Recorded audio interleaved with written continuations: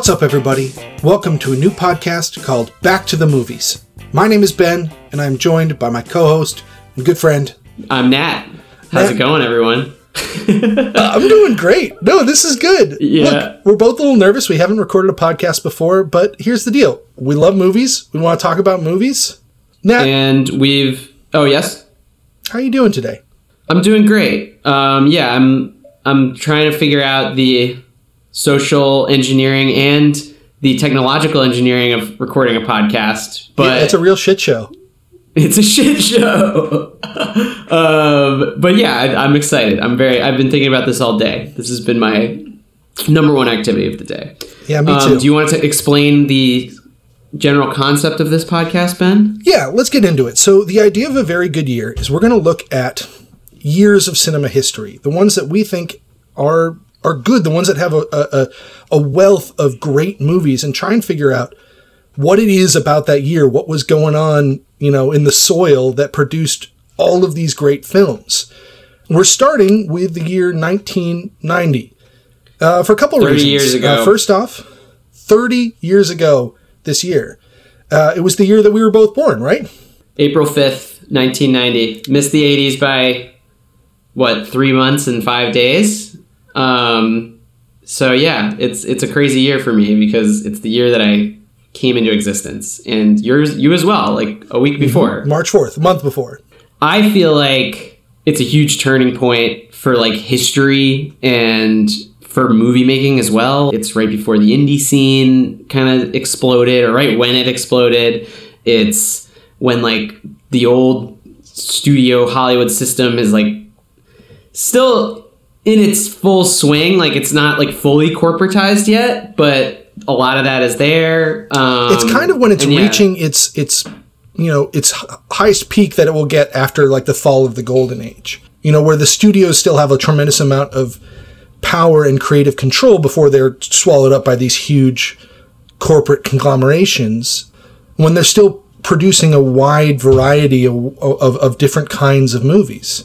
Yeah, totally. And also it's pre-digital. You're still really in that film world of like, you really need a machine to get a movie going. But at the same time, you got guys like Soderbergh right there ready to go. And you have filmmakers like Spike Lee that are making amazing independent movies. So like you get a really good mix of like massive studio movies that are high quality and indie movies and just all sorts of stuff that's really cool.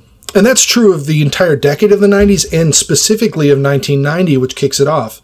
I mean, the movies that we have lined up to talk about really emphasize this contrast between big budget studio filmmaking, like what we're going to talk about today, and a lot of really interesting independent cinema that's up and coming, about collisions between technology. I mean, we can talk about it again when we get into the movie we're talking about today, but the rise of digital effects versus practical effects, the rise of digital filmmaking versus analog filmmaking.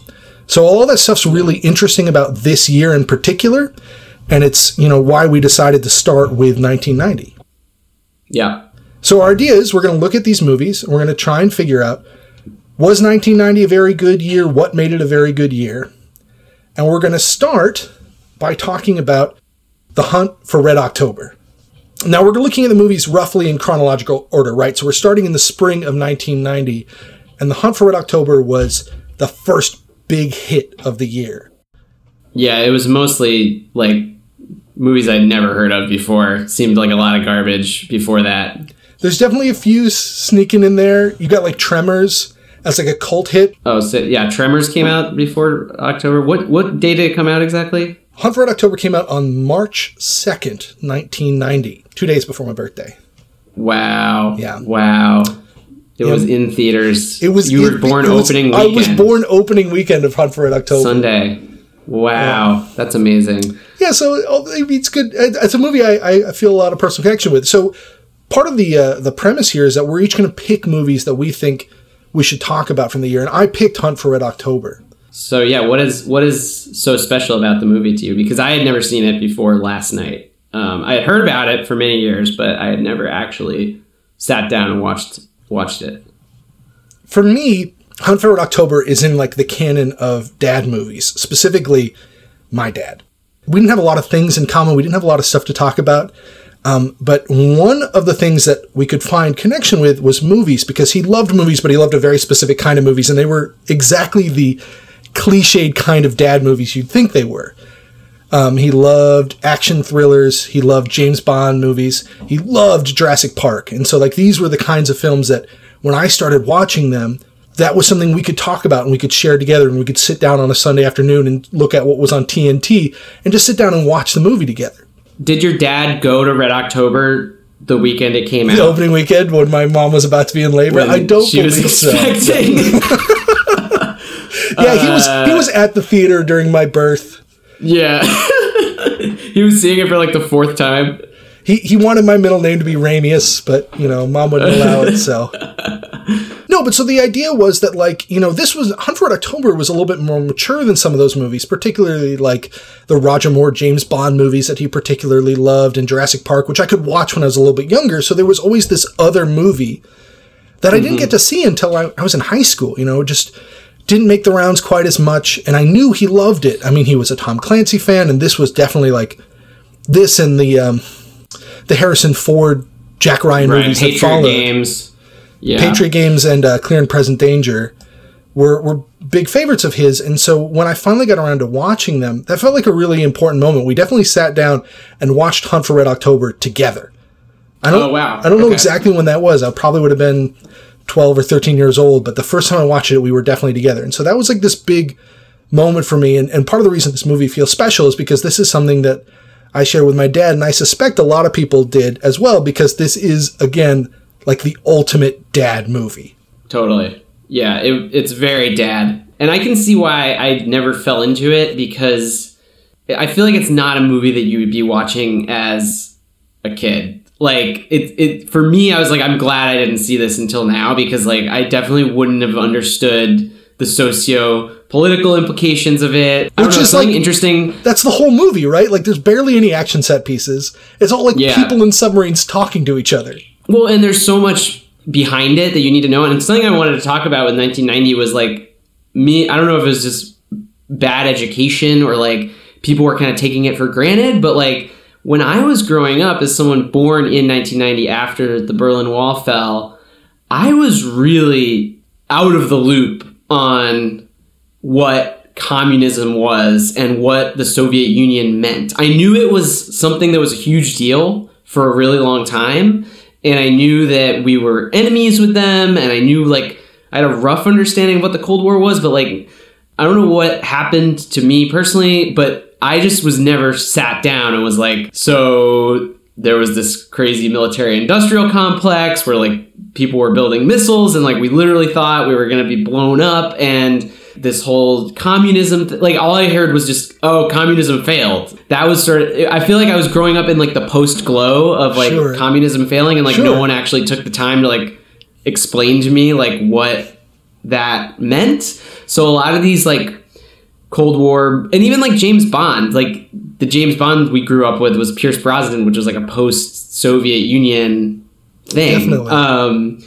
And we were like the first generation to really grow up in a world without that threat and without that dichotomy. So I'm kind of glad I didn't see this, because I wouldn't have understood it until now. I'm with you 100%. Yeah.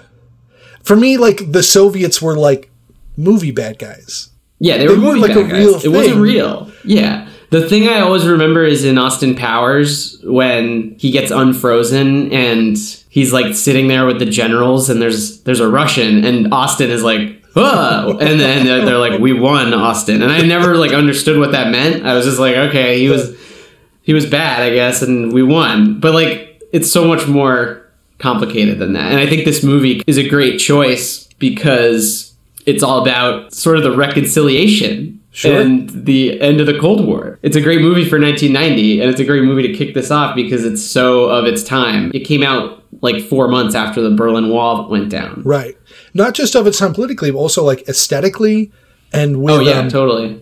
With the choices made like in casting and all that. And we could talk about this, but this is like the most 1990 movie ever made. Yeah, totally. Now, I have a theory about the Cold War that I want to save until we talk about Tom Clancy, which we'll get to soon, I'm sure. But before we get into that, I just want to like quickly touch base on like how you felt about it.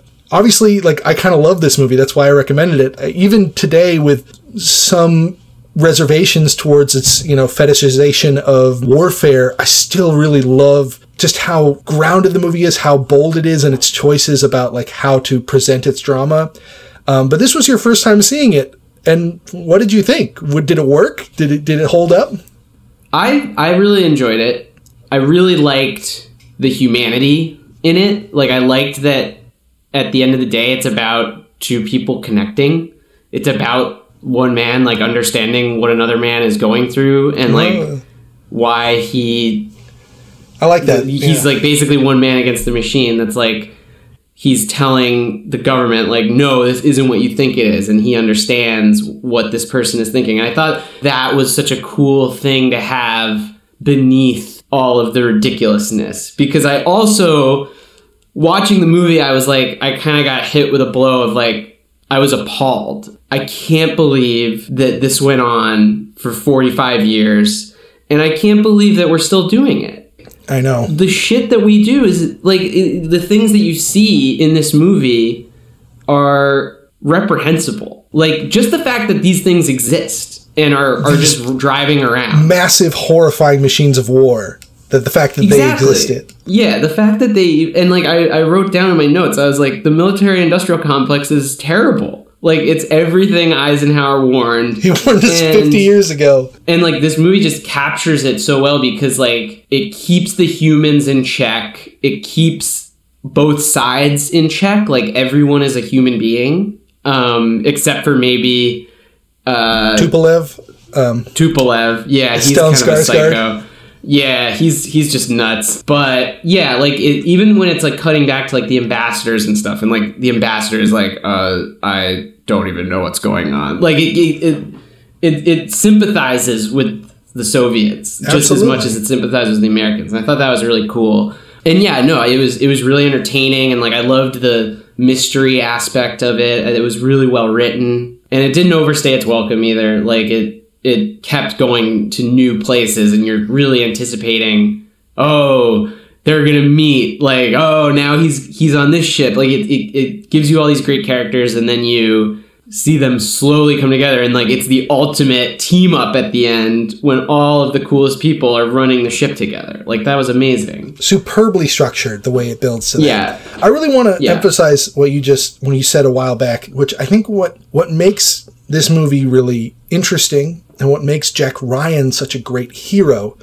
is that he's a hero who wins the day through his intelligence and his empathy. He's not the strongest guy. He's not the toughest guy. He's not the best shot. But he's the guy who understands things the best.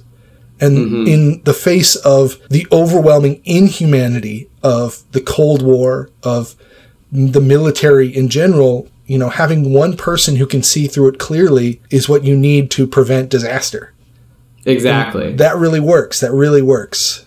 Yeah. And it's a great Cold War movie because it gets all those points across, and it just feels like it's saying something about all of this. Even without having, like, a really... I mean, I guess at the end of the day, the message is, like, don't just kill people. Like, everyone's a human, but, like... Unless they're Tupolev. Kill Tupolev, and then everyone else can hang out. Yeah. I mean, it's other than Tupolev. But, yeah, it does a really good job of, like, presenting a situation, presenting all the characters and what they want out of the situation, and kind of saying something without preaching. Like, it gives you a world, it gives you a set of characters with a set of beliefs, and, like, I thought it was a really well-made movie. That being said, it did not top Die Hard for me. Well, we'll talk about that. In fact, that's the next thing I want to talk about. Like, so we're going to talk through the movie and its plot. But before we do, I want to talk about the two authors of the movie, because this will be our best chance, and they both have such distinct hands in shaping what Hunt for Red October became, and they're both such interesting people. And that's Tom Clancy and John McTiernan. So Tom Clancy, who wrote the book, and John McTiernan, who directed the movie. I think we should talk about Clancy first, because, he wrote the book, he starts this whole thing, and he is...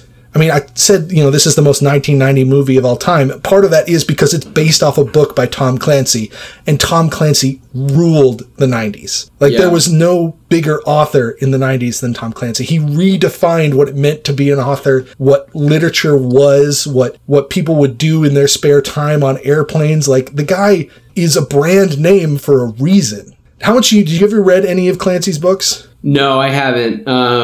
My dad was a fan. I remember he was really into Sum of All Fears. But no, my only exposure to Clancy was really wanting to play Rainbow Six and then playing it as a 9-year-old and not understanding how it worked because it was a super tactical. You had to plan out what was going to go down before the level started, and I was just oh, Tom Clancy's serious shit. It kind of intimidated me a little bit, but no, I'm really not familiar with any of his work other than the video game series Rainbow Six, which is pretty ridiculous. Well, we should definitely talk about the video game licensing because it's a whole other thing that's really interesting. But I'm in the same boat. I've never actually read any of his books cover to cover. When I was setting up my office to record this podcast, I owned a copy of Hunt for Red October. I don't remember buying it, but I happened to have it.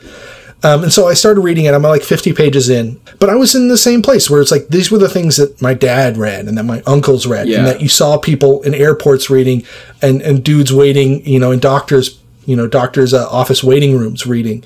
And I think that one of the most interesting things about Clancy is he was the author of the 90s and then he was gone.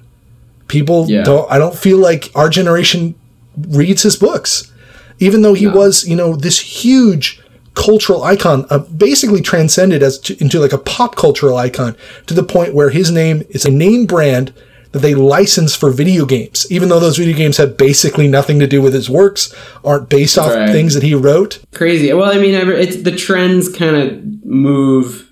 There was Da Vinci Code after Tom Clancy, and there was, I feel like it's always shifting a little bit. But it's also it's kind of jingoistic, right? It's all about Definitely. War and the American industrial military complex. It seems like it's not the kind of thing that our generation would be into after being in wars for the last 20 years. So this the last thing we want. I wanted to talk about when we were talking about the end of the Cold War in 1990 and this movie in particular. But we'll get into it in a second because I just want to say quickly about sort of his background. So Clancy was an insurance salesman. And Hunt for October was his first novel that he wrote in his spare time while he was selling insurance in Maryland. And he brings it to the publishing arm of the Naval Academy. He doesn't try and or maybe he does, but he fails to publish it through major publishing houses. But the Naval Institute Press reads this and says, hey, here's our chance to break into fiction. So far, we've only done journals and trade publications. Here we finally have the opportunity with a book that is very pro-Navy, that it's very impeccably researched and accurate. This is our opportunity to break into fiction. And the book was this huge success, totally unpredicted by their part. They massively underprinted it, and then it was picked up by other publishers and sold. And this book is what launches the rest of his career. And what I think really worked in Clancy's favor, and what Hunt for Red October exemplifies, and particularly some of his next few books that take place in the 90s, is he's very reactionary to the end of the Cold War. I think one of the things that's really interesting is how the Cold War ends, where it kind of just, after this huge buildup during the Reagan years, with a new arms race and more military and economic pressure on the Soviet Union, there was this feeling that we were building towards a climax, and then it just kind of faded away. Right. Communism failed, the Soviet Union failed, and there was never really the cathartic final battle of the Cold War. It all took place in economic markets and, social stratospheres, and didn't give a generation of people who grew up with the fear of communism, of nuclear war, anything to grasp onto. This literally defined, like you said, it was 45 years. It was 50 years of American history, and then it was over. Well, we just forgot about it immediately, I think. Well, except I don't think we forgot about it. There just wasn't anything to be done. And someone like Clancy comes in and says, no, this war didn't peter out. This war was won through the battles that you never heard of. This war was a real threat. And he gives us these sort of cathartic visions of America's victory in the Cold War, right at the time when we were most feeling the need for some kind of resolution to what had happened, some way to understand it in a deeper sense and in a more victorious sense. I think that's the great gold vein of American popular psychology that he taps into. And part of the reason he's so successful, because he follows up Hunt for Red October, which is a book that presents itself as an alternate history of a sort of Cold War ending conflict that's happening, with a book that's literally about World War III, started by the Russians, and how NATO would defeat them. And that book is also a big seller. So like these are the kinds of things that he's writing about, even though they are being published at a time where they aren't necessarily as accurate. Now, it's worth saying that Hunt for Red October, the book, is published before the fall of the Berlin Wall. That it takes many years. Right? Yeah, exactly. It takes many years for the movie to get made. But it's still tapping into this feeling that I think, and gains popularity as we feel a greater need for the Cold War to have some kind of pat summation. Yeah. And thankfully it wasn't actually a nuclear war. Yes, thank God. But then interestingly, when 9/11 happens, when terrorism becomes the major threat, and he does pivot his books to be primarily about terrorism, that's when his popularity starts to diminish. When the war becomes real again, that's when people don't really want his sort of particular kind of escapist fantasy. It also why would you? Doesn't help that some of his stuff gets really bug nuts crazy. Like, by the end of the Jack Ryan series, Jack Ryan has been president. When he left the presidency, started a non-governmental intelligence agency which steals intelligence from the CIA and the NSA and uses it to assassinate terrorists and world leaders by their own authority. And while he's doing that, he is rerunning for president, because when he was president before, he wasn't elected, so he can still run. Obviously, that's like meant to be over the top and silly in the way that some of his stuff is, but it's also like, when you think about where he begins with very grounded, realistic depictions of the military and of the intelligence community, you're like, oh, geez, something went way off the rails here, and I don't know what it is. It's what you got to do to keep it going forever, You got to keep upping the stakes, I guess. But yeah, it's the kind of thing that I was very aware of it growing up, but never felt like I needed to get into it. Right. But yeah. So, and then what about McTiernan? Okay, so John McTiernan, who's the director of this film, is the other really fascinating figure, because he's the reason that the movie, after years, finally gets made. The book was optioned before it was even published. And so there was basically a decade where writers and directors and producers were trying to crack this movie, and it isn't until McTiernan gets on board that finally happens. I think it's interesting to look at his filmography, because that sort of explains how that happened, or why he was able to make that happen. Yeah. So John McTiernan, he graduates from AFI, and he directs a movie called Nomads. Have you ever seen or heard of this movie? Not until I was doing a little research today. But it sounds like it was kind of a bust, right? Total bust. Really weird movie. I watched it after we decided to do this, because we had a little bit of downtime when we had to reschedule. Pierce Brosnan is an anthropologist who is murdered, and his doctor relives his memories through like flashbacks and dreams, and discovers that he was investigating a society of Inuit shape-changing demons who disguise themselves as like a biker gang. And it's a really weird movie. It doesn't work. The performances are pretty bad, but the scenes of tension in it are interesting and are pretty good. I mean, that's one of his great strengths, is he's a good at building suspense in sequences. Well, yeah, and something I wanted to mention was I listened to a couple interviews by him, and like he graduated AFI, but he did like commercials for 10 years before he did Nomads.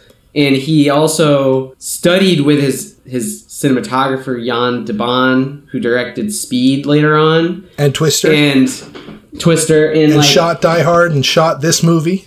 Yeah, shot all these movies. But he was just talking about how Jan de Baan would be like, what you have to do to learn how to become a filmmaker is like watch Fellini movies and memorize each shot, and then sit at this desk and write out each shot from memory.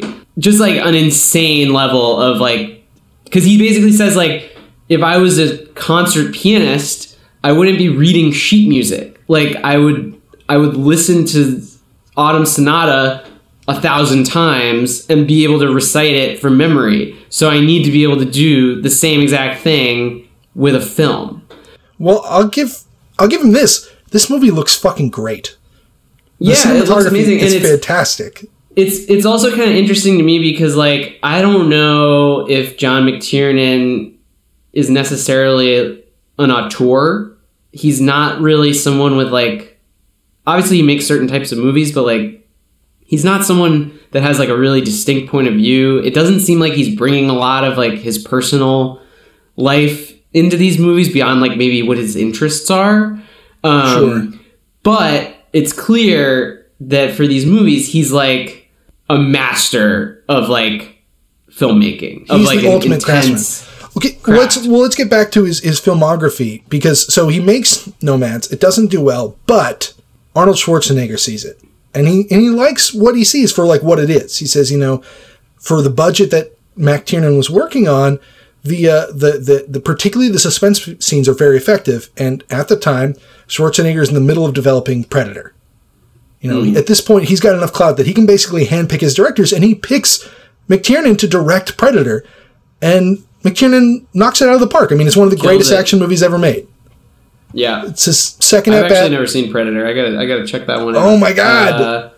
I know. Get to the chopper. And then it's on to Die Hard, which is then he follows it up with motherfucking Die Hard, like arguably the greatest action movie ever made. Yeah, no, it's crazy. And then this comes next. This is number 4. That's a good run. And then it seems like it kind of petered out a little bit. And then he got, like, arrested for wiretapping his producers. So I'm glad you mentioned that, because I wanted to go into that. I'm sure he's, like, a very unpleasant person to be around. I mean, like, I can already tell. Like, a craftsman of that level who has literally been to jail for, like, recording people. I don't mean to speak ill of the man, but, like, I can tell, like, I wouldn't want to be near him unless I was working. And even then it would probably be terrible.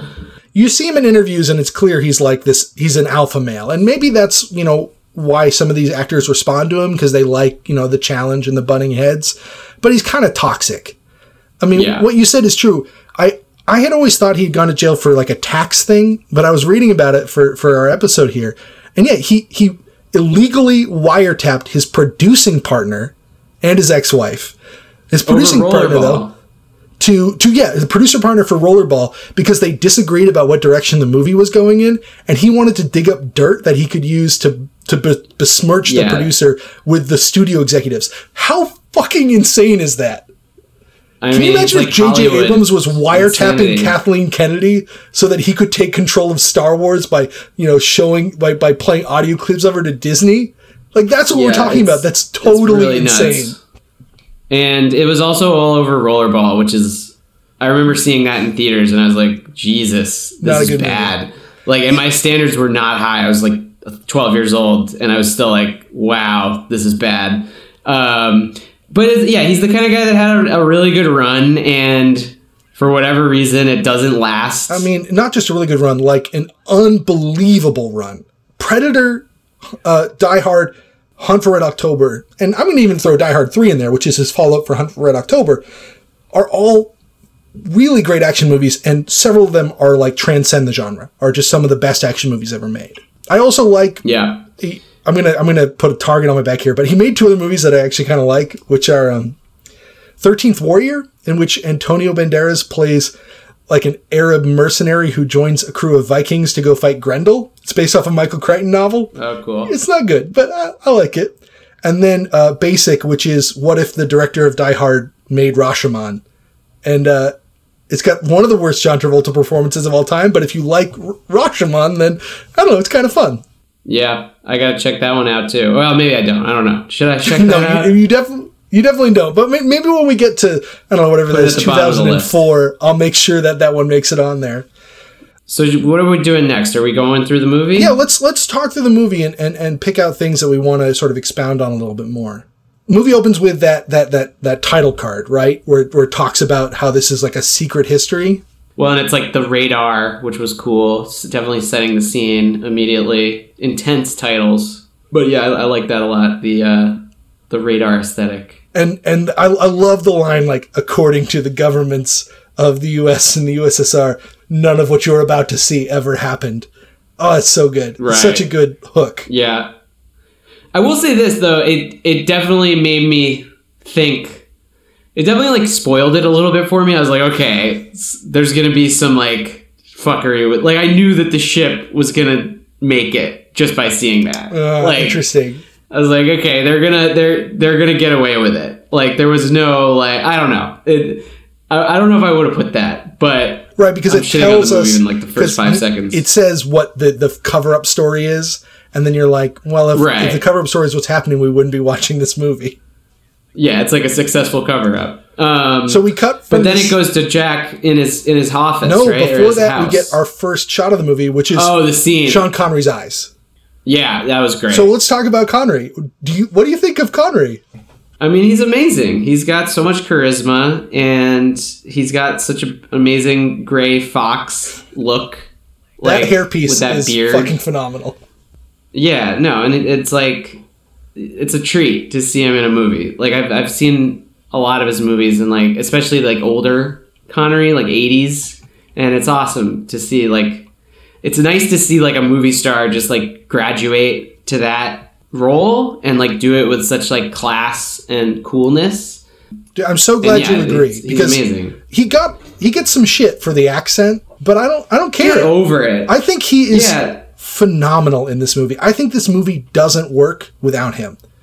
He wasn't the original person cast in the role.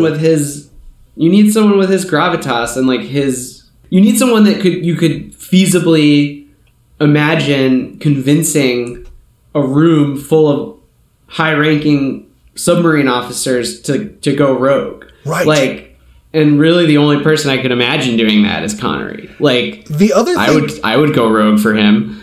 Totally. I mean, yeah, like when they're all in that room and they're doing their debate and then he speaks up, you get why they all shut up and just go along with it. Yeah. When they're all in the little wardroom. I actually think the other thing that he does that's really important for the movie and that really only someone like Connery can do is that the Raimi's character is really hard to pull off, because we have to not know for sure what he's up to, but he's also like one of our main characters and we kind of have to root for him. Yeah. And that's really tricky because, you know, one of the first things we see him do is murder a guy. Yeah, that's true. Well, and it's funny because I didn't expect this to happen, but like I didn't know the plot of this movie at all, but I did end up reading like the description of it just because I like to do that sometimes just to like kind of get a contextual understanding of like what I'm getting myself into. And I kind of wish I hadn't, because the way that this movie sets it up, I think that you wouldn't know that he's not going rogue until about 45 minutes in. Like, you wouldn't really know what his deal is until Baldwin figures it out. Until Ryan says he's defective. Yeah. But of course, in the trailer marketing material, like in the description, they got to make sure you know that Connery's not a villain. And anyone who would have read the book would have known that too.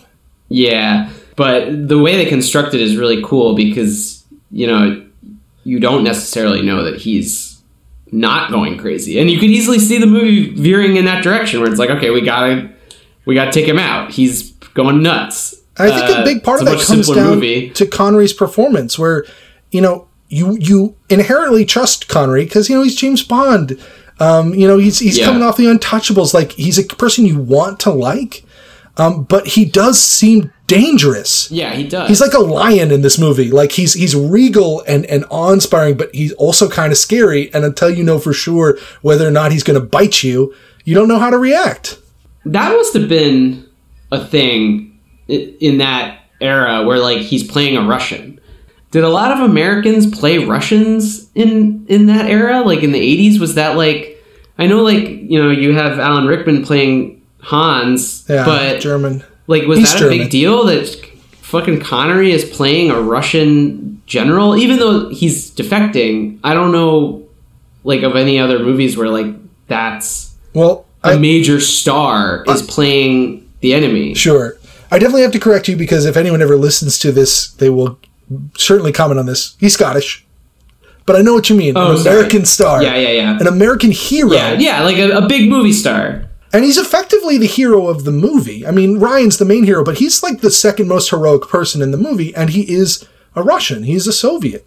He's technically Lithuanian, so he's not actually Russian, but he is, Soviet.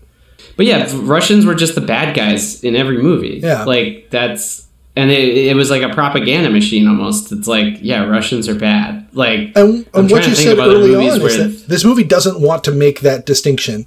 There are definitely bad Russians in this. I mean, the intelligence officer... Did you catch his name, by the way? The intelligence officer that gets murdered? No, I can't remember. His name is Putin. Oh, yeah. I remember hearing it and being like, oh... So anyway, the intelligence officer, the Tupolev is clearly kind of like, almost Ahab-esque in his pursuit of Ramius. Well, and they say that he's a dick in the... Yes. The intelligence officer is like, Connery's like, he sucks, basically. He deserves to die. He has nothing, he has no one in his heart but Tupolev. So, yeah, but it was just interesting to me, like, okay, this is a guy that was James Bond. Obviously, like, the Russians played a huge part of that lore. And it's just interesting to see he's now crossed over and is playing a Russian. Well, and bringing it back to the first shot, I actually think the camera sort of plays with that a little bit because we start on his eyes and immediately it's Sean Connery because it's his eyes. Like you've seen them 1,000 times, but then it pulls back and it's like the Russian hat, the furry cap with the submarine insignia on it. And you're like, oh shit, Connery's a Russian. Yeah. Even though you already knew that going in, it definitely plays with that iconography of his star persona and the inversion of it. Yeah, and something else I wanted to talk about for the opening scene is like, I always have this vision of like, this goes back to the military industrial complex, but like, I just love that setting of like, just the middle of nowhere in the freezing ocean. Like, that is just scary to me. It's scary to me that there are like these massive machines just roaming around like upper latitude shit. Right. And out of sight, but if you were to fall off of the submarine, you would just be dead. Like immediately. It's like going to like space. And something I wanted to sort of point out about this movie is it's basically a sci-fi movie in a way. Totally. Like it's all about these guys on ships and on like crazy vessels, and basically what amounts to like aliens coming to Earth and one man deciding the aliens are not coming to kill us. They're coming as friends, and they're coming to like. I was kind of looking 100%. At it that way, and I was like, you could easily translate it to this. Yeah. And I thought that was really interesting, just because like it's Arrival or it's like Mars Attacks or whatever, where like there's one person being like, no, they're good. We can't. You could easily just translate, or Close Encounters, I guess, would be the number one. Sure. The number one. They're not here to hurt us. The other thing that's really great about that observation is this idea of like the depersonalization of the enemy. Is that to some perspectives, people like the Soviets were alien to the Americans. Yeah. They weren't human beings at that point. So I like that. Yeah, exactly. The other thing I want to talk about from the opening scene is the Red October. You were talking about it, like how scary these machines are, how scary they are to look at. They built this massive 600-foot steel mock-up of the top of the Red October, of the upper deck, that's just floating on two barges. And I think that's so I didn't realize important. That. Yeah, I mean, that thing is so massive. And the helicopter flies over it, and you see the other boats, and the boats look tiny compared to this gigantic submarine. And it doesn't really call that much attention to it, but I think that sense of scale becomes really important later on, and totally speaks to what you were talking about before, where you're saying, like, how scary these things are, these machines that these people are inside. The thing looks almost like a shark, but the biggest shark in the world. And it's something that was designed for death. I mean, that's Ramius' whole point. Like, this thing only exists to slaughter hundreds of thousands, if not millions of people. So moving on, you get introed to Jack in his house with like one of the 5 lines from a woman in this movie. Yeah, it's pretty bad. And it's immediately followed up with another scene with one of those lines, which is one of the most insulting lines in the movie. The stewardess who doesn't know what turbulence is. Oh, yeah, what the fuck? Yeah, that was insane. But something I wanted to mention that I enjoyed from that opening credits run was the I love in movies when they do the slow pan over all the objects that are like kind of contextualizing everything. They do it in Back to the Future where like it pans over the radioactive material, it pans over all the clocks, and like I just think I love that as a device of like setting up like the objects in your main character's life, and it sells the story perfectly. It's like, oh, he read a bunch of books about submarines. I know. Like, what I think works about it is sometimes that can be a little cliche, but here it feels very specific and honest, and it's not just like here's every part of his life. It's here's one part of his life which is clearly the most important. This guy knows naval warfare. His entire life is naval warfare. He's an academic. He is incredibly He's reading knowledgeable. books on Civil War naval warfare. It's like he's going deep. So yeah, then where do we go? We get to James Earl. Ramirez kills Putin. He kills the political officer in a scene that I think is really effective. Great that shot where he comes up behind him, that's fucking scary. Like he's scary in that scene. He gets him good. I wasn't expecting it. And then also, and then we get some of our other crew members. Mention. I wanted to, but speaking of that scene where he kills the guy, I wanted to mention the another move that I really respect, which was the Russian going to English, which I'm pretty sure they stole that from Judgment at Nuremberg. They do exactly the same thing. Yeah, they've said that. Because that's a movie where, if you listen to Mick Tiernan's commentary, he says, like, we literally stole this from Judgment at Nuremberg.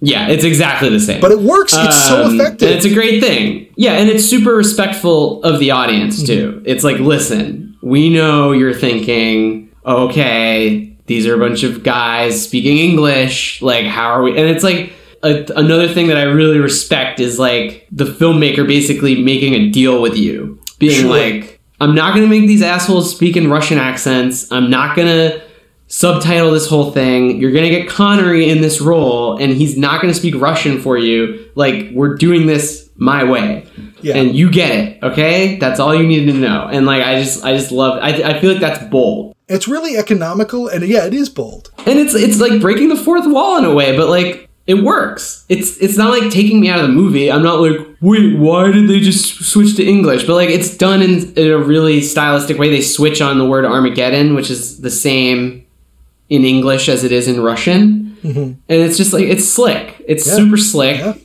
And I feel great about it. Yeah, I think it works. Even today, when that stuff gets even like more hairy about how you represent cultures in different ways, I think the transition is extremely functional and extremely elegant because we don't want to hear Connery's bad Russian pronunciation the whole movie. We want them to just be able to speak English, and they nail it. The transition's perfect. Yeah. All right, let's talk about some of the other crew members that we get introduced to. We've got Sam Neill as his second in command. What's his name? His name is Borodin. What do we think about Sam Neill? He's fine. I wasn't that into him, honestly. Like, I feel like someone else could have been in that role. Like, I almost wish it had been, like, Curry in that role. Even though he's great as his so good character. As the doctor. Like, I don't know, Sam Neill doesn't really do it for me. Sure. He's kind of blah. And I guess it works for a military angle, but, like, I feel like that's the kind of role you give to like more of a character actor. More colorful. I will give you that. I think of all the supporting cast, and this movie has a stacked supporting cast, he's probably the one who stands out the least. But I love Sam Neill. I'm a sucker. I mean, I love Jurassic Park. I love Event Horizon. And what I bring to him, what I think he brings to the role too, is just a tremendous sense of like humanity, so that even though he doesn't have that much to do, when he dies, I feel it. And that's what his role is in the movie. And like, yeah, he's like the more human, because obviously Sean Connery is just a machine in this movie. Like, he's like an Ubermensch, and like he's sort of the role of like the more normal person that's like, are we seriously doing this? Yeah. Okay. And one thing that I appreciate was like, I was expecting the whole movie for him to be the rat. Sure. And it was nice that he was just like a good guy. Like, he was just a second in command, and I liked that aspect of it. I just thought that he didn't bring much to the role, and I feel like somebody else could have really done more with it. Sure. And I mean, the Montana scene is not a great scene. It's very much like, I'm retiring at the end of the week. Don't kill me. Yeah. And he can't say. I do have something I want to say about that scene that I thought was funny, but we can get, when we get closer to it, I'll talk about it. Sure. Okay, so let's talk about meet Tim Curry. Yeah, Dr. Curry's Petrov. Great. He's cool. He's doing his Curry thing.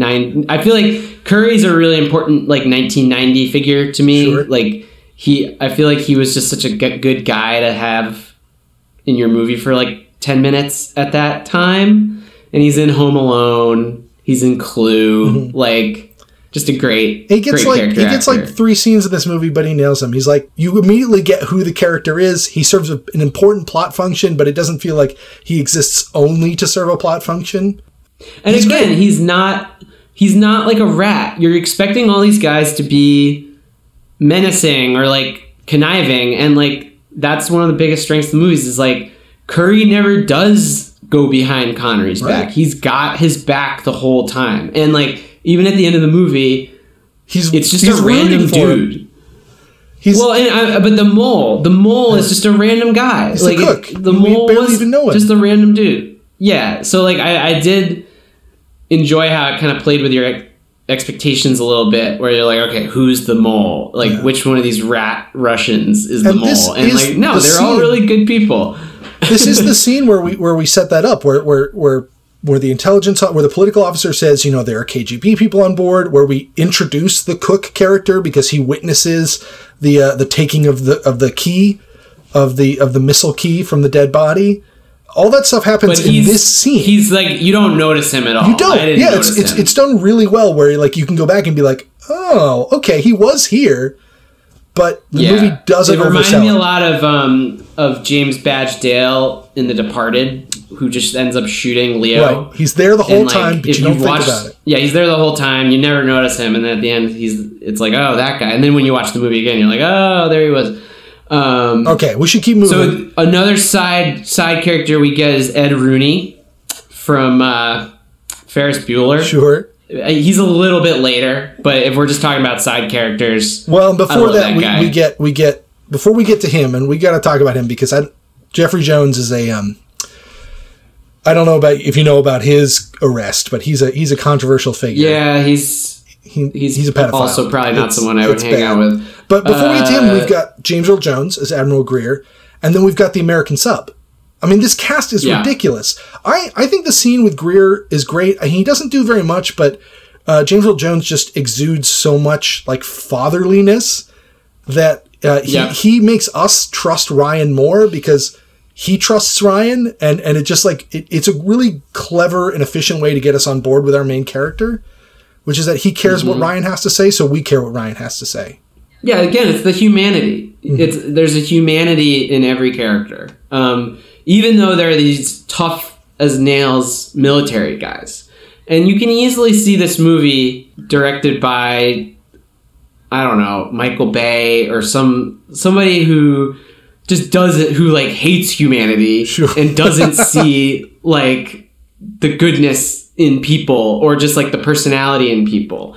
And where it's just one shaved head guy after another screaming at each other or barking orders at each other, and it's just not a movie I would want to watch. But because of what they do with all these characters, where they're consummate professionals, but they're also like talking to each other like human beings, I think that's one of the biggest strengths of the movie. Everybody is very intelligent. Everyone acts in a way that feels reasonable.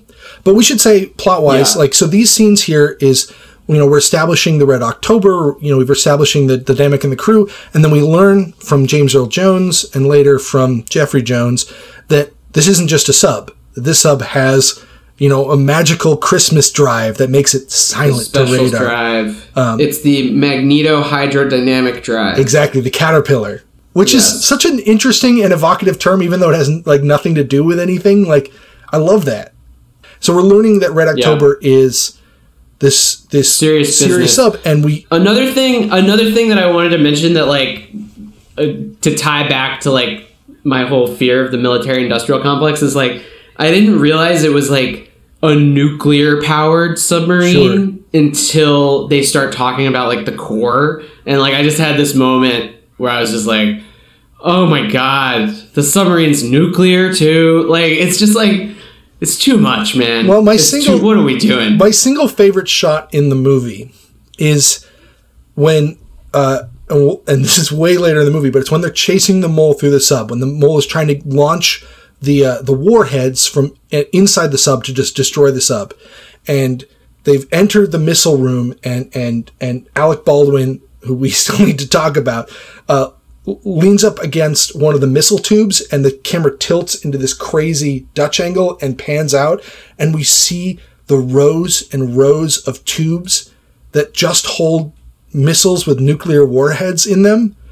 And because this whole time we're in the command room, we're in the ward rooms, we're in the engine room, we're never seeing the missiles, and then all of a sudden it recontextualizes the entire ship again, like Ramis was saying, like this is why this thing exists, for this room of death. And they're all red. Nuke room. And I mean, that shot's incredible, and it really speaks to that. Like it's terrifying. Okay, so you also have Scott Glenn. Right. So while we're learning about what Red October is and why it's special, we're cutting between that and this American submarine that's trying to track it. So that's where we've got Scott Glenn. Scott Glenn, and then the radar guy. What's his name? Jones. Who's in real life is Courtney B. Vance. The guy from Law and Order. Courtney B. Vance. Yeah, both great, you know. Yeah, I love him. That scene where he makes fun of, or he kind of schools the guy. It's a great intro. Yeah.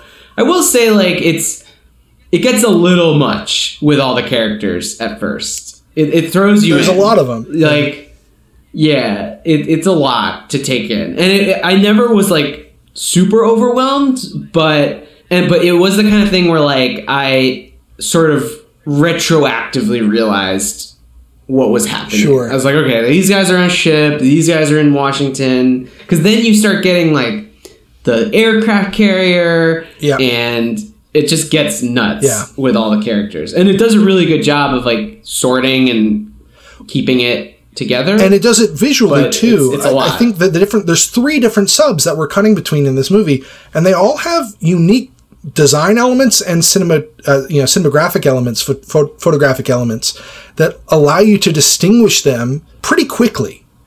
They're lit different ways. The panels look different. And so even if you're not immediately, like, you kind of sense where you are before you even really get confused. Skarsgård sub is insane looking. It's all like green, and it's just all neon. And he's so sweaty, and he's like leaning over his control panel. Terrible gig to be on his sub. I'd much rather be on Red October. Before we go too far into anything else, I want to talk about Scott Glenn a little bit more. Bart Mancuso, the commander of the American sub, which is the Dallas. I think Glenn is also really good in this movie. I mean, one of the things that makes this movie work is that the performances are uniformly excellent. And he's doing an interesting thing too, where like he just went on a sub and just was imitating the captain of a real sub.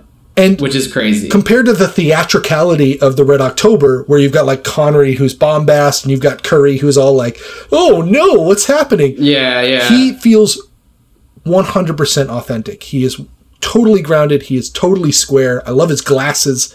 But it works because we need that contrast. And he's just playing a real guy. Yeah. And one thing I wrote down that I should mention right now is like, I just had this thought. He was just projecting such authority and like such control, especially towards the end where he just takes over a sub that's not even his. And I was just imagining these submarine captains having a bad night and just like having a nice cry and some ice cream after like a really tough day. Man, I had a bad day at the office. Yeah.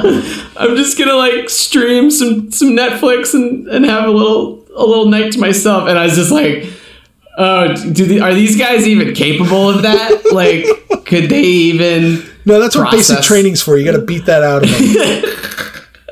But really, Glenn brought that out of me. Like, I was just imagining him like, you know, It's been a rough week, man. I gotta get my shit together. It's hard to imagine him outside the submarine. He like exists on the submarine. He's cohesive with that environment. Right. And they do that so well where you just can't imagine them anywhere else. But it's like you think about a real submarine captain. What are they? What's their psychology? They have to be. Well, another thing that really struck me is like how ridiculously cool they are when the torpedo is like 2 seconds away, 1 second away. So good. Only Tim Curry is a little bit freaked out. Everyone else is like whatever. This movie builds tension with literally somebody reporting something we can't see. Like that they can't see. They can't see. We can't. I mean, like we cut back to it, but like we don't have a real sense of space. No. And so it's just like.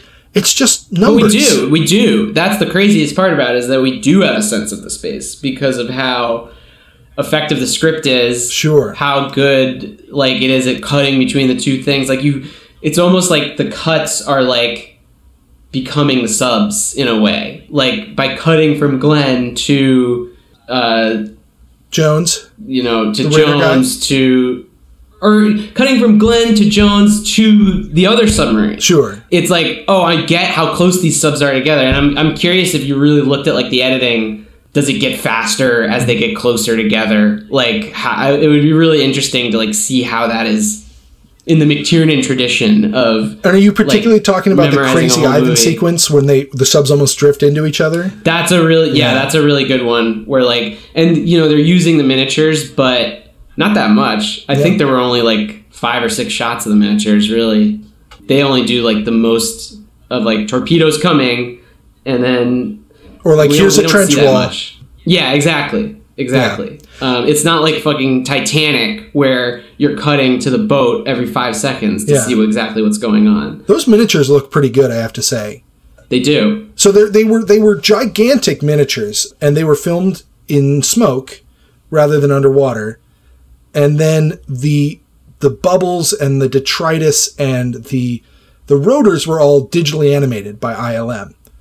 And I think this is you can really see it here. I mean, the digital technology isn't really perfected. The wakes of the propellers look like Vaseline smears. Like they don't look like anything really. You know what really struck me was the torpedo diffusers or whatever. Right. Those like green things. The countermeasures. That was like a video game when you throw like a toxic grenade. Yeah. I was kind of like, okay, really? That stuff doesn't really work except as like a benchmark to keep you on track with the relationship under the ocean of all these different objects. Yeah. And they don't need it because the actors are so good and the movie has you so firmly in hand that it's enough for the radar operator to tell us how far away the torpedo is. We don't really need to see it. No, you don't need to at all because you're getting all that information through both the script but also the way it's being cut. Like you can tell it's coming closer. Yeah, let's go back to the plot. But you're also impressed by the fact that they don't give a shit, or they give a shit, but they're not shitting. Tim Curry gives a shit. He is shitting himself, but no one else does. So let's get back to the plot for a minute here. So we've got all of our chess pieces, and there's the one that we haven't talked about that we have to talk about, which is Alec Baldwin. Alec Baldwin as Jack Ryan.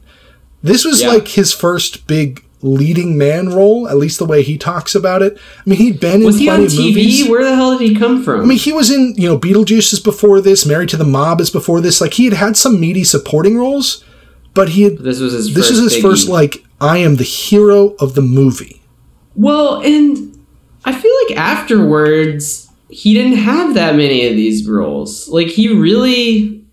What else did he do that was his movie? Well, let's take a look. He's an action hero. I mean, like, obviously, Boss Baby. I feel like by the time I was, like, aware of movies and aware of Alec Baldwin, he's already, like, I'm a supporting character. I don't care. You missed my excellent joke. He didn't really have the 10 years of, like, another action movie with Alec Baldwin, another romance. Like, I don't know. So what else has he got? Prior to Red October, he's got a pretty good run of supporting characters. Beetlejuice, Married to the Mob, Working Girl, 1, 2, 3. But even Married to the Mob, he gets killed like 30 minutes in, right? Yeah, he does. Like, but he's iconic. Not a star. Yeah. He's iconic, yeah. And Glenn Gary, he's iconic. Like, you're right. But he doesn't seem to be afraid to do that kind of thing. He's got leads in some pretty bad movies. Prelude to a Kiss, Miami Blues. I've heard Miami Blues is great. I actually might choose that for an episode. I hear it's good shit. Oh, yeah? I don't know. Watch that. It looks psycho. But that's also 1990. Yeah, you're right. I mean, this really is, like, and it's crazy because I think he's great in this movie. Yeah, but this really is his only major, like his really only major hit as a leading man. Well, I mean, he had the years of 30 Rock in the 2000s, but even by then he's like kind of older. He's like in his later 40s. And he's sort of spoofing himself. Right. But I don't know. I feel like this is another thing about being born in 1990. Like, I feel like I don't know the full story. The full Alec Baldwin There's like the whole Baldwin brothers. The one thing I remember about Baldwin... Billy? In the South Park movie, the first act of war is that Canada bombs the Baldwins. And, like, they cut to the Baldwin mansion and all of them are sitting around a pool and they're, like, total dicks. I don't know if there's a reason... Like, did they just think it was funny that there's all these famous Baldwins? Or, like, did Baldwins have, like, a really bad reputation of being these, like, dickheads? I have no idea. Like, I don't know what the tabloid Baldwin situation was. I think he's always had a bit of a reputation as kind of an asshole. He strikes me as like an almost one level below the level of fame that like Ben Affleck got to, at least in terms of like acting. He certainly had fewer major like leading roles than Affleck did. Yeah. But there's no TV or anything that we're missing. It was really just movies. he's got plenty of good like credits on here. like Clooney situation. I'm just like, I don't know where he came from. It's just as a leading man, he's just not doing that much that's that interesting. A lot of these movies are just kind of forgotten. But he's great. What's crazy? Great in this. This is definitely my favorite like young Baldwin that I've seen. Maybe other than Glengarry, but that's like a totally different situation. He feels so much older by the time that movie comes around. What I think is so great about this performance is how unselfish it is. You know, he's just kind of this dorky guy, and he's okay with not really being an action hero, and he's okay with letting other people be like the macho characters in the scene. It was very like distinct. I was comparing it to Bruce Willis in Die Hard, and it's so different. He's not the center of attention, and he's really letting all these other people shine, which is cool. And even compared to the other Jack Ryan performances, I mean, by the time Harrison Ford gets in these movies, he's a lot more of an action oriented character. He gets in gunfights, he gets in fist fights, and like now we've got the TV show with John Krasinski, and like, I mean, they're playing up the whole Marine thing. In this movie, he's a CIA analyst. That's what he is. He didn't even go into combat as a Marine. He just went through training and got injured during training. Like, he is... Well, and he's so delicate during that scene when they lift him down. Yeah. It's like, I was like, I feel like I'm him. Like, I would be like...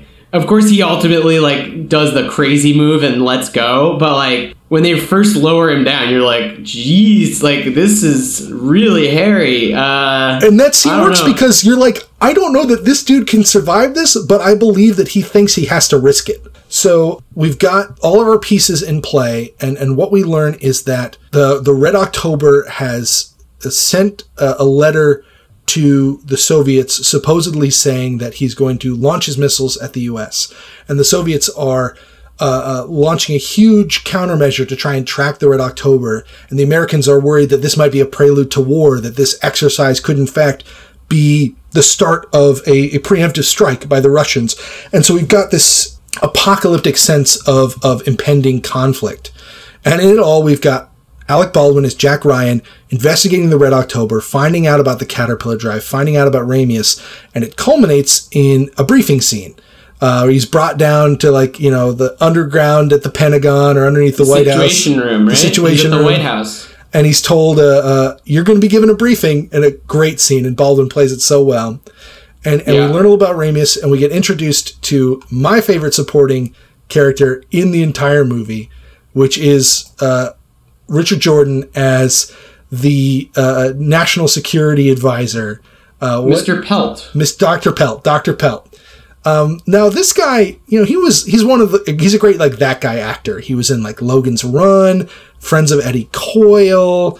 He was in Dune. He was Duncan Idaho in Dune. If anyone likes that movie, I certainly do.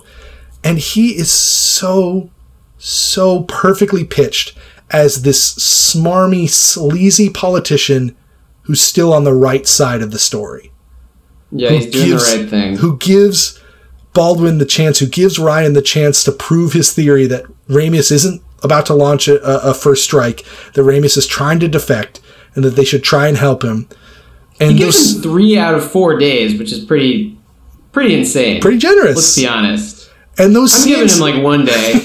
You have 24 hours. Yeah, come on, man. This is a nuclear submarine. And he's only got 2 more scenes, which are the 2 scenes with the Russian ambassador, and they are both amazing studies in irony, where we know that he knows more than he's saying, and the Russian knows more that they're saying. And they make it so clear. Like it's nothing to do with like catering to the audience, but like just the fact that it's been written so well and that his mannerisms are so good. It's like you get what's going on those levels. Yeah, it's awesome. All down to that southern drawl. It's like, Ambassador, British, why didn't you tell me we could be helping you? He's British, right? Because in Logan's Run, he's British. He was born in New York City. Oh, really? Yeah. Maybe he wasn't British in Logan's Run. I can't remember. Well, Logan's Run. I mean, he's like the chaser in Logan's Run, like the main antagonist guy. He doesn't say a lot of dialogue in that movie, I don't think. That movie's and the weird. main guy's British, but yeah, he's great. Then we're kind of like off to the races. Yeah, it really is. It's a race against time. Ryan's got 3 days. He's got to figure out how to get in touch with Ramius, how to convey that he understands that Ramius is trying to defect without spoiling Ramius's game or alerting the Russians that they know this, because if they do, then they'll never be able to recover the sub. It's like this impossible balancing act of factors. And so first he gets on this. Their plan originally is like they want to study the sub for like a day or something, or like they say like it's impossible to. Like it's just this ridiculous. I'm just kind of like, what are you going to do with the sub? What, you're going to make your own sub? Is that what this ultimately leads to? Like, they're going to make one because they certainly want to understand the technology. But I mean, it's just horrifying. I think all this tension feels really authentic, which is like, the Americans need to see this sub. But if they take the sub, the Russians will know they have it, and the Americans can't keep it. I mean, that would be, an act of war, basically, saying like, no, we're going to steal your technology. They've got to make the sub disappear. So he's got to figure out some way to recover the sub without looking like they recover the sub, while also letting Ramius defect without giving any of this away.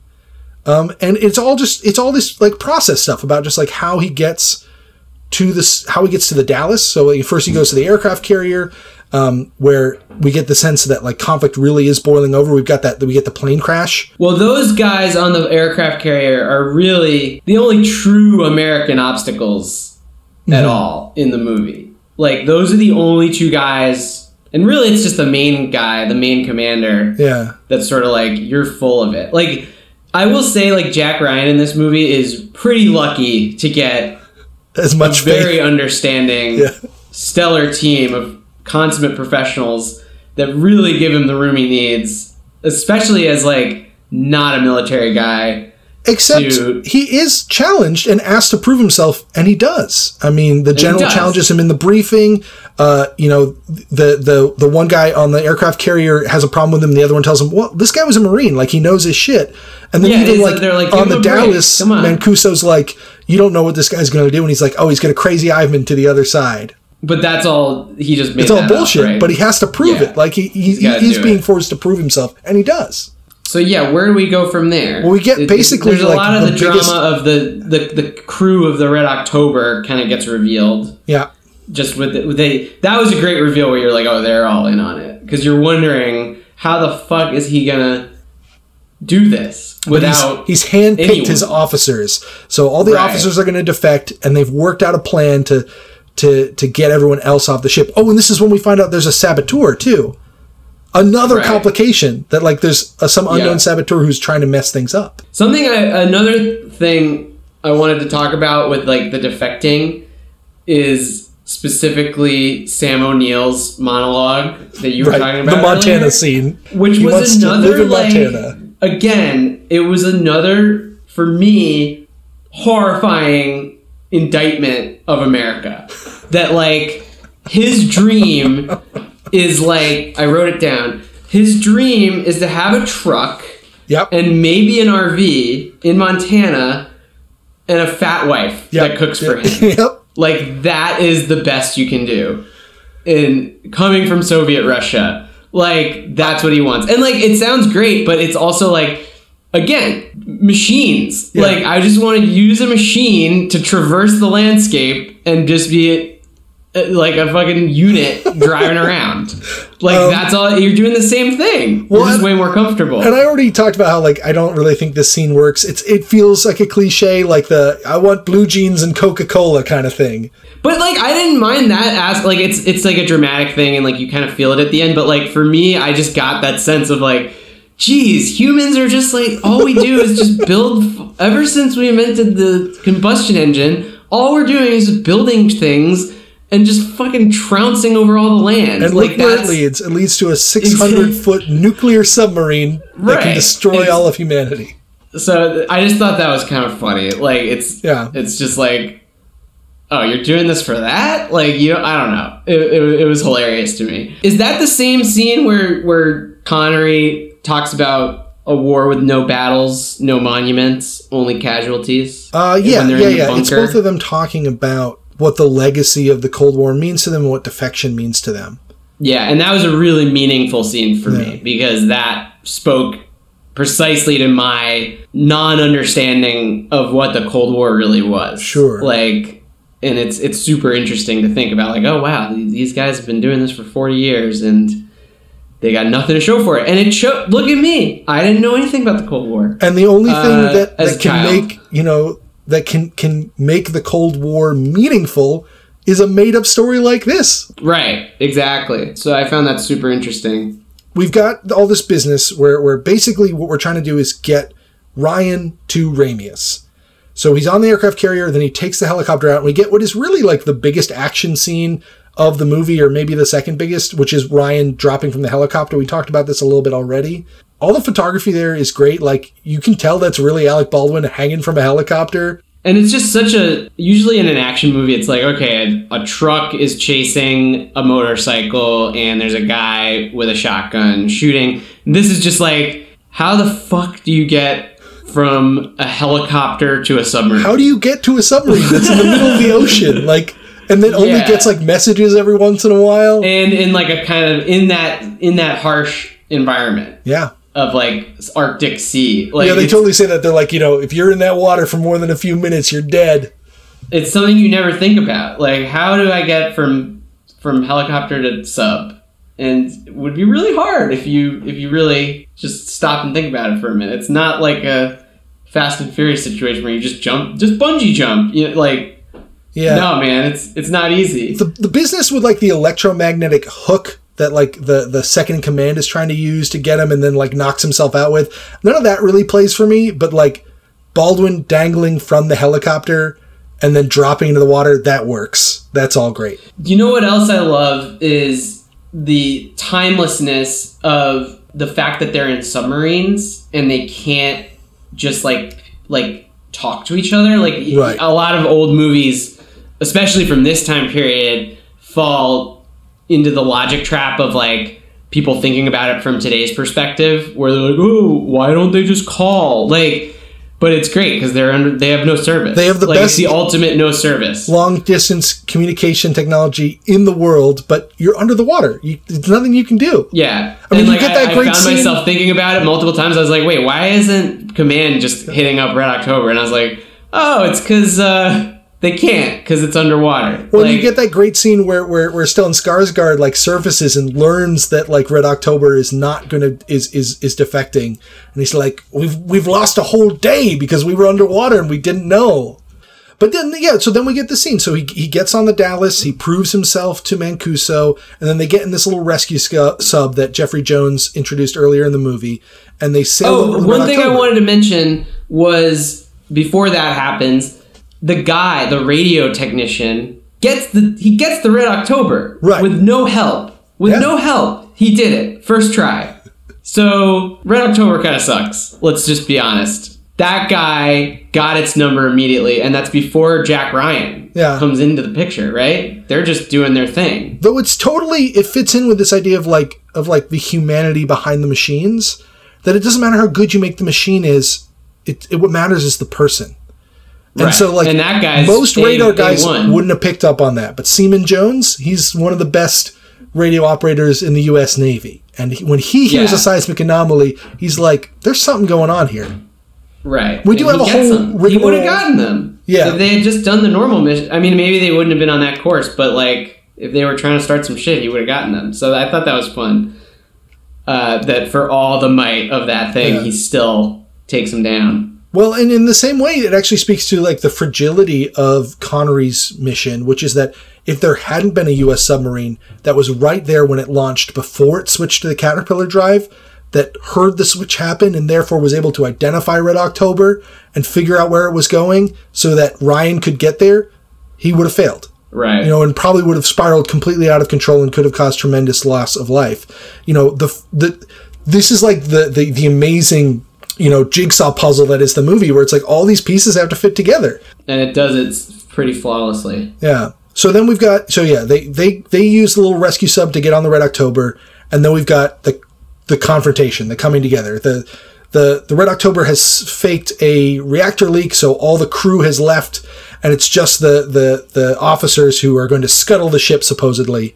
Which is like a great plan. And I also loved the 20-hour time jump, because you start thinking, like, how the hell are they going to do this? And it kind of accounts for, like, Ryan filling... Because at this point, all of the Americans are down. Mm-hmm. Like, everyone's down with the plan after the 20 hours. Yeah. Right? No, like not really, but like Mancuso's down. Like James Earl Jones is down. Everyone's doing their thing. Yeah. Everyone's doing their part. He's got enough people on his side. They had 20 hours to really like figure out this plan, and he's also anticipating what Connery's going to do. Right. So, like, I just really liked that. Like, this shit comes together, but like, there's reasoning behind it. We missed about 20 hours, and we cut in right as Connery's evacuating the ship, and now we have all the pieces working together as one unit. I don't think there were any Americans that weren't in on it. Even the dude that shoots the missiles, James Earl Jones, is like, I was never here. Right. So I thought that was cool. I definitely think that, like, we don't get the sense that it's like the entire American Navy knows what's going down with Red October. Only the Dallas even knows where the Red October is, but there's this confluence of people that are in the know, which gives Ryan the opportunity to try and bring Ramius in. And so Ryan and Mancuso and Jones and the second in command from the sub all show up on the Red October with just the officers left on the Red October. And then we get the great scene of them coming together. The alien meetup, that's all I was thinking about. It's like the moment that you meet the Martians. But it was awesome. I love the dialogue exchange where like he speaks Russian, and then in Russian he says like, "Oh, it's good to study the way of your adversary, isn't it?" And then Connery starts speaking English. Yeah, great. And it got a little confusing at that point, the whole Russian thing, but it didn't really matter. True, you're right. Like, I wasn't sure what language they were supposed to be speaking, because then Scott Glenn would hop in, and I'm like, I don't think he speaks Russian. Yeah, I think at that point they're speaking English if they're speaking English, and they're speaking Russian if they're speaking Russian. And then there's the whole plan goes kind of haywire when Skarsgård shows up. Yeah. Because originally they're just gonna blow the torpedo and pretend like the thing sank without the fireworks. Right? Yeah.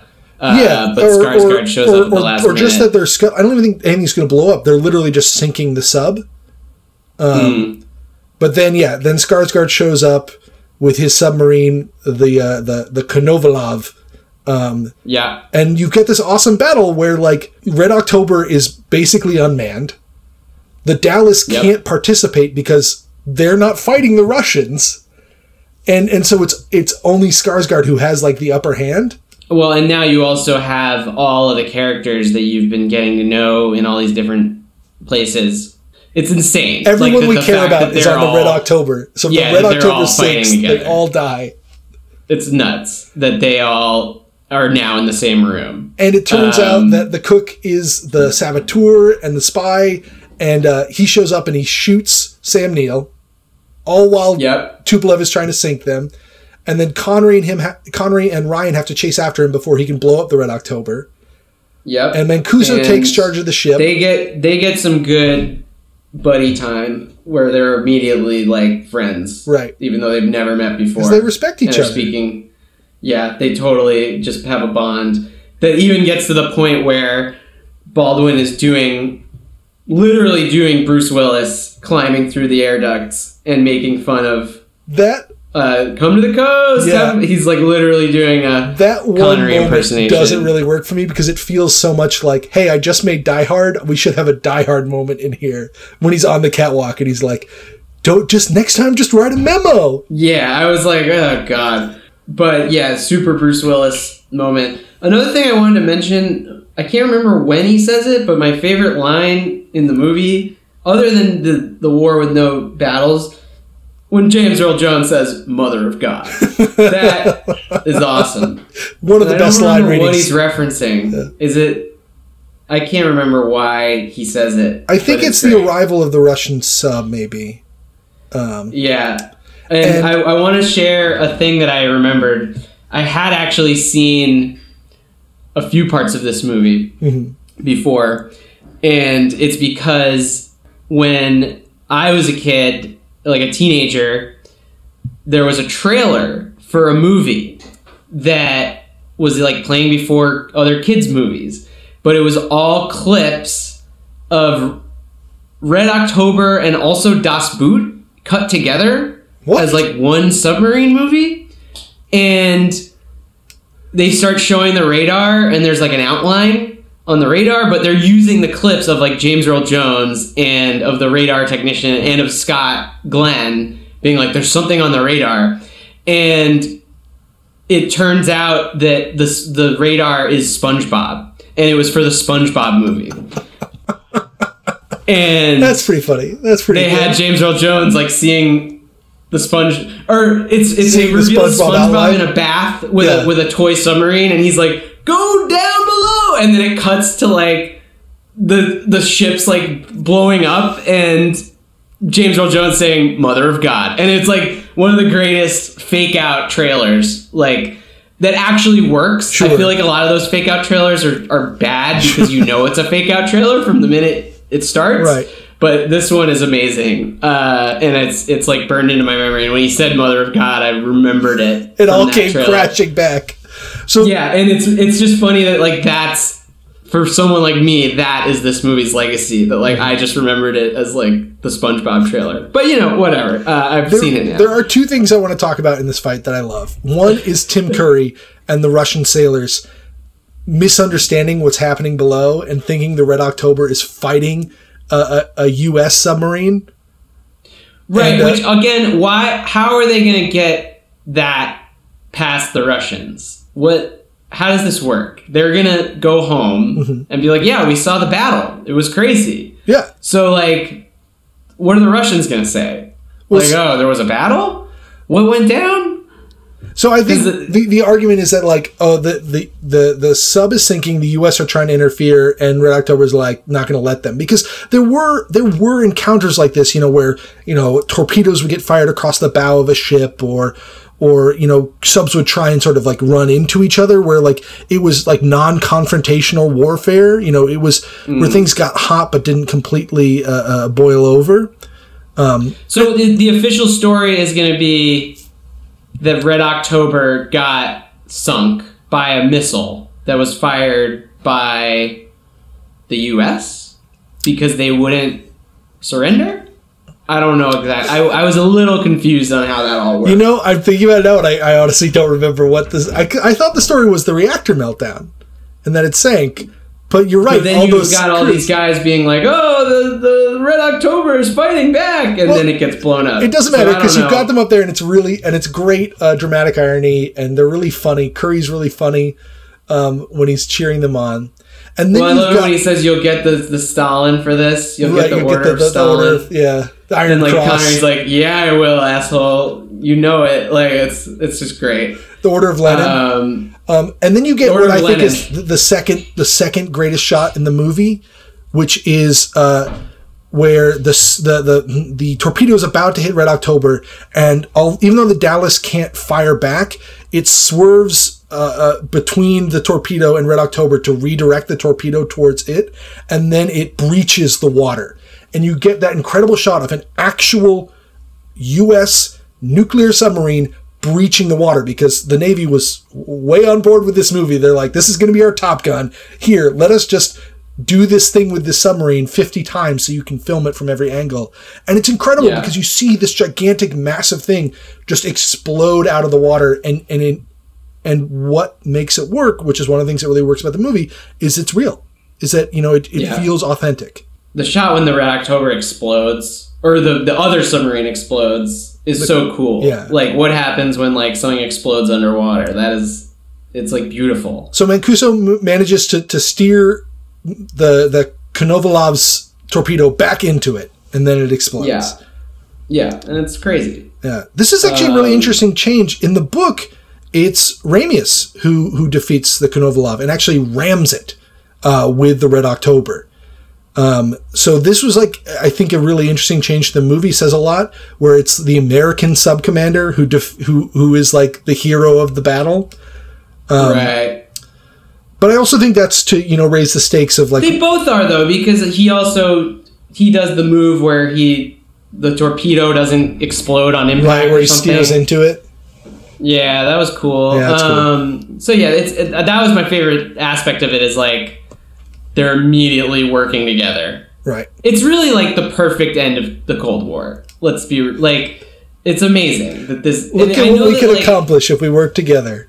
Yeah, they had some doubts about it, because they were like, "Oh, the Cold War is over." Right. But the whole theme of the movie is that they like bridge the gap. Like they literally start working together at the end, and it's like beautiful. So like it's a perfect movie for 1990 because it's about the reunification of like East and West being played out between submarines. It's amazing. Which makes it play even weirder today, where tensions with Russia have started to heat up again a little bit, in a different kind of way. But I think our relationship with the tail end of the USSR in 1990 is different than our relationship with Russia today, and that sense of camaraderie and cooperation, of common bonds uniting us across our nationalities, feels like something that feels very uplifting in sort of the current climate. Well, I'm also really curious about like that mutual admiration for like other military leaders. Sure. Like, does that translate to 2020? Like, are there generals in the United States that are like thinking about generals in like Syria, or like is the squad commander of like a platoon in Afghanistan like, oh, that terrorist squad leader really got us. Like, sure. God damn you, I'll get you next time. Like, that's an interesting point. War seems so much dirtier now. Like, it's almost like gang warfare in a way, where like all this. And I know that this was post-Vietnam, which is sort of Vietnam is kind of the first modern instance of like this insane guerrilla warfare, but it's like such a difference. On one hand, you have like two guys that have studied each other and like can anticipate each other's strategic chess moves, and on the other hand, we got a dirty bastard in a foxhole over there. Like, let's smoke him out like the roach that he is. Like, well, maybe that's one of the unique consequences of a war without battles, where it's all strategy and tactics and no fighting, and so you can respect them without them. You get the same kind of thing in the Civil War and in World War II. True. You're right. You're right. It's just that's interesting. It's two very different ways of looking at the enemy, and like. Also, just like and like I don't know the first thing about like military tactics, especially like modern military tactics, and like how that figures these days. But it's interesting to me that like when you have two superpowers at odds, how like they could study each other's great generals. Is there like a guy who was like studying Soleimani or whatever? Like, I don't know. Right. Like, or is it just all like these are terrorists? It does like, feel surprised, like much older than it actually is, you know, in some ways, more than 30 years old. All right, we should wrap up. We've been going for about an hour and a half, but I do want to talk about a couple of other things. First, I just want to talk about this movie's sort of box office performance and awards performance, where it falls in 1990. So this opens March 2nd, 1990. It makes $17 million its first weekend. It goes on to make a total of $120 million domestic, 80 worldwide, so 200 total, 80 international, 200 worldwide, which is, I mean, great. The movie cost $30 million. Like, it was a big hit. It was the 6th highest grossing movie of 1990. So, I mean, it's not like the definitive blockbuster of the year, but it is a solid performer, particularly since it comes out in, you know, spring, before the big summer movie season. It's the first big movie of the year. Yeah, definitely. And it does get nominated for a couple of Oscars, all technical Oscars. It gets nominated for sound and sound editing. It wins sound effects editing. It also gets nominated for film editing, though it doesn't win. And Connery gets nominated for a BAFTA for Best Actor, which I think is deserved. I think his performance is really critical to the movie, and I can see why the British Academy of Film would want to reward him. And so that's kind of its legacy. You know, it was a great movie, but not like one of the great movies. It did well at the box office, but it didn't do the best at the box office. And it certainly hasn't lived on in a way that, like, Die Hard has. Right. Or, like, I'm trying to think of other movies. Like, Speed has kind of lived on. Like, I feel like Hunt for Red October is, like, second-degree cultural canon. And that's true, I think, of, like, Jack Ryan generally. I mean, like, Jack Ryan is now a TV character. He's a screening character. He's not a movie character anymore. Because they tried to make it work, and it never really got to that point where it transcended itself. But I think it's funny because you compare it to something like Mission Impossible, which was TV, and then somehow just got to the next level. Whereas, and I feel like Mission Impossible, the first one, is way more ridiculous than this movie, obviously, but it's like of a similar like scale. And just for whatever reason, it keeps going. Maybe that's the Tom Cruise of it all. I don't know. But yeah, it's just for whatever. And it probably didn't help that they made another one of these 2 years later with Harrison Ford. Seems like a really major gear shift. Well, and the funny story about that is that, you know, they originally wanted Harrison Ford for the role, but he wanted too much money. And when it came time to make the sequels, Baldwin raised his quote. And they said, well, for that money, we can just get Harrison Ford. And so they did. There you go. Yeah. Business at its finest. Is there anything else you wanted to add before we wrap it up? Well, we should briefly, say, at least give some lip service to this, idea of the year of 1990 and where this fits in it. We talked a little bit about the social context, the political context. I just want to talk about some themes that we might see starting to develop. I definitely think we have this idea of clash and cohesion, of opposites coming together and then finding a way to work together, which I think might be a theme that we'll see come up more than once here. And it might be something that sort of helps define the year 1990 for us. Here it's the Soviets and the Americans, and then eventually finding a common ground. I know coming up we've got Pretty Woman, where you've got, different social classes coming together. So that'll be an interesting thing to keep an eye on. What do you think? Yeah, I think also the fact that it's the end of a century is a big part of a lot of these movies. Sure. You see a lot of kind of like cultural summations. Like I'm specifically thinking about like Goodfellas, where it's like we're going to take you on a journey through time. And the 90s is always sort of in this, I feel like it's getting a more defined legacy at this point, but I've always kind of looked at it as like sort of the capstone of the century. Like it has a little bit of everything, and like Pulp Fiction was sort of like the movie that kind of combined all of these various culture things from the last like 50 years of pop culture and like kind of put it all together. But like, yeah, I think that's you could definitely something we fit might this see more into that theme where this is like, this is a summation, this is a capper of the Cold War. In the same way that Goodfellas is a summation of crime, American crime and the mafia. Well, and like immigrant stories, second generation. Yeah, immigrant stories, like all that. I think that there's something to be said about like we're coming out of an era and moving into another era. It's sort of like a weird.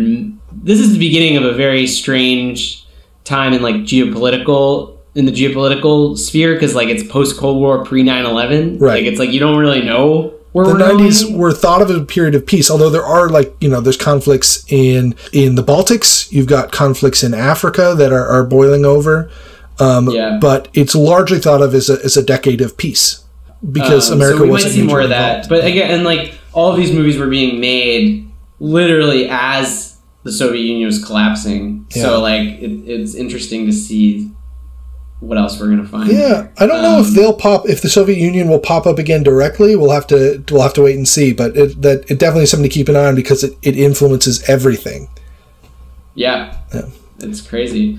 Cool, man. All right, this is great. Yeah, so that was Hunt for Red October, March 2nd, 1990, the first movie in our 1990 season of A Good Year. You gotta ask Martin if he went opening weekend, or if did he see it in theaters? Almost. He had 2 days. Not. He had 2 days to go see it. All right, I'll report back at the next. Was he episode. hyped for it? Yeah. I don't know. Or was he like? I mean, you were the second child, so it's not that big of a deal, right? All right, so this is Benjamin Ramius Hain signing off, and Nat McGee. I'm out of here. All right. Thanks for listening, everybody. I hope this records. Adios. Bye.